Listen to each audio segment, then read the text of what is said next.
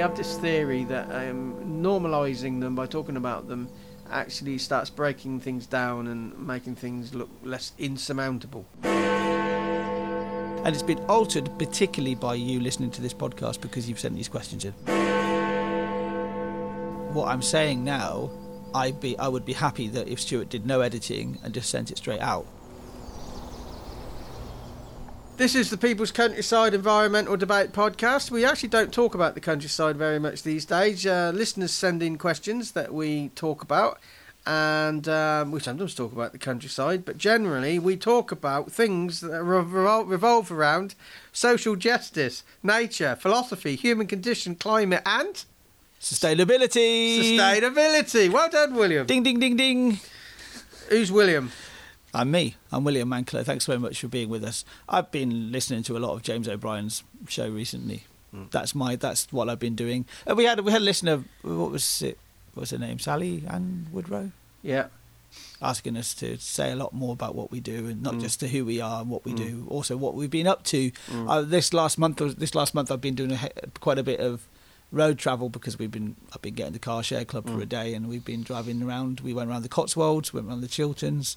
We've been to the coast a few times. Just getting out of the city because we can. Who is the co-host, and what have you been up to? I'm Stuart the Wild Man Marbert, and I've not really been up to very much. I've been had a downturn in my health. I went to a former editor of a magazine I used to write for. I went to his funeral recently. I've been a lot of thinking time. I got a sponsored walk that we're doing to raise money for a disabled charity. I'm lucky if I'm going to do four laps of 400 metres, but we'll see what we can do. That's sort of what I've been doing. William, you're a photographer, and my job's getting people connected with nature as many ways as possible. We do this podcast to talk to the world about the big issues that we have this theory that normalising them by talking about them actually starts breaking things down and making things look less insurmountable. Yeah, exactly. Yeah, and we are just two guys discussing these listener questions you send in to us from our own point of view and our own truths, and we're both open to having our minds changed. In fact, we did actually do a bonus episode a while back now, just discussing them. Maybe we should return to it again and do it again at some point. But we discussed how, if we listen back to every single episode, I'm sure there's going to be something we've said in the past where we're going to, actually, I don't believe in that anymore because my mind has been changed, and it's been altered particularly by you listening to this podcast because you've sent these questions in. We like to deal with certainties, but just because your opinion evolves and changes doesn't mean things are uncertain and wrong. They just evolve, and hopefully we're part of that process. Now, who's the question from today? Which listener has sent a question in? Well, it's from Leicestershire. Leicestershire. It's Toby in Leicestershire, in England. The question then, as someone who's looking at starting a podcast myself, this is Toby, can I ask, do you guys use consent forms for guests or anyone else appearing on your podcast? Have you ever had anyone dispute their contents if you use them, and has anyone refused to sign? This is going to be a relatively straightforward question to ask. Yes, we do. We do have a consent form.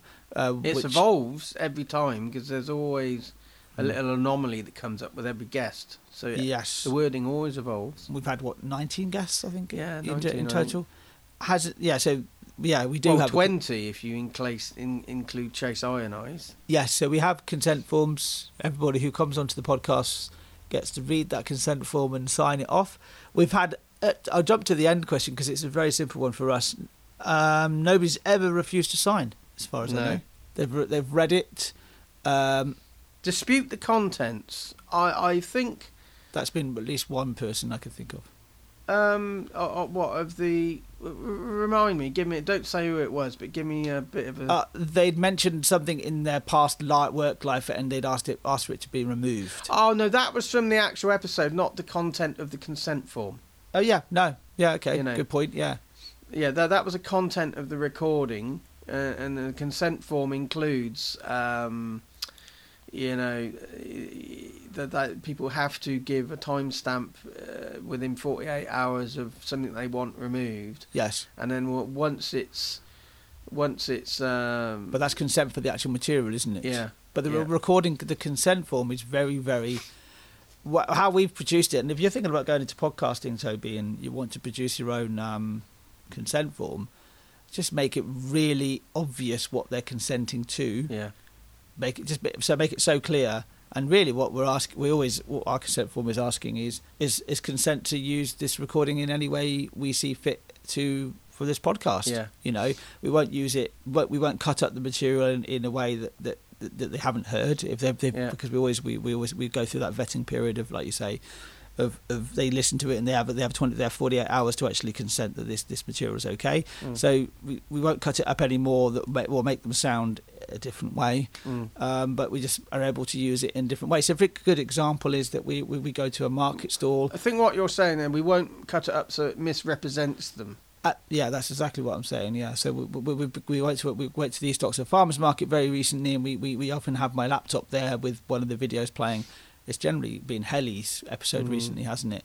So Helly's face is there and voice is there in a public setting, and that's what we're basically asking, is that consent that she's happy for it to be there. Yeah, it's sort of like... she's happy with it. Yeah, people listen to it, they get 48 hours, they listen to the material, and then they give their consent. But they're also consenting that once that material has been used, we can reuse it for other mediums, other bits of work, and edit without reference to them. But we won't misrepresent them in that reworking. But often we do actually run it past the person who signed it anyway, even though they've waived the right for us to, when we re-edit it again and reuse it, we don't legally have to contact them, but we actually do out of common decency. There was one person who recently, one of the bits on the consent form is you only get 48 hours to review material, and if at that point you haven't given any feedback, it will just go out. A lot of podcasters don't give you any listening time. They say you're responsible for what comes out of your mouth, it's going out. We had one person recently, because we've changed 48 hours. It used to just be open-ended. We didn't do anything with the material until the person agreed it. But we had a scenario where it was somebody just couldn't be bothered, didn't listen, whatever reason, to their recording, and it was never ever released because they said verbally, in principle I'm happy for it to go out, but if you're not prepared to listen to your own recording, why should you expect the listener to be bothered to listen to you? And that was that was the stall we set out at that point. Yeah, that's the stall we set out. But so that was the agreement we came up with, and we had to stick with it. Yeah, we had. It's not so much the fact that the principle. I understood the principle of that person's point of view, because they were saying, like, actually, I know you guys, we know each other enough. It's fine, you send it out. But the principle was that we said, right, everybody listens to it and has to agree with it before it goes out. Yeah. That was what we've now altered that. 48 hours, and somebody had a problem saying that they took exception and they didn't think it was fair to only have 48 hours. To give feedback. Well, as I say, a lot of podcasters don't give any. They give no hours. Yeah, we put it in there as a middle ground, instead of saying, oh well, you can have it open ended and it never goes out, or you don't get any notice. We thought 48 hours was pretty fair, because it's very rare somebody isn't available straight. If they got time to record, you got time to listen. Yeah, exactly. And also, we don't give, Stuart and I don't give ourselves 48 hours notice either, do we, with these recordings? Yeah. Because, particularly myself, because it's really for myself, because you're editing them and you're listening to the material a lot more than I am. It's almost an unwritten agreement between us that I think we've got some written agreement between us. Yeah, we'd have to dig. We definitely actually signed an agreement ages and ages and ages ago about how we do this. But how it's sort of evolved for ourselves is that we, what I'm saying now, I would be happy that if Stuart did no editing and just sent it straight out. Yeah. And that's how we operate. And I think if you're going to come onto a podcast or a live radio show, when you're talking, you should be happy with what you're saying, because otherwise you shouldn't be there. Shouldn't be there in the first place. Yeah. The next question is going to be in next episode. It's going to be also from Toby as well, which kind of touches upon that sort of subject. Well, he interestingly, he's got 4. The next 3 questions are going to be from Toby. He's obviously setting up a new podcast and is obviously listened to us and is trying to get some advice, pick our brains. What is the gist of the next question? Without going into it, get slightly longer. It's a good question actually. So the gist of the next question is, about the privacy of anybody appearing on the podcast. About asking about there's a few questions buried in here. Asking about the Q&As, for example. Yeah, but it's more when you look at the bottom. It's how do you deal with the privacy of people appearing on your podcast? And how do you allow people to have their voice heard if they don't actually want to appear? Maybe, though, you've never had anybody who didn't want to appear publicly. So that's almost like somebody who is in danger or something. So you see on the news that their image is blurred out and they have an actor's voice. Yes. It's things like that. We've never had that. We've never been in that situation. We have done a film where we blurred people's images out because it wasn't relevant to what was. We were just showing this material had been recorded, but that material was sort of irrelevant, if you remember. And that refers back to the person who hadn't agreed to the recordings. Yeah.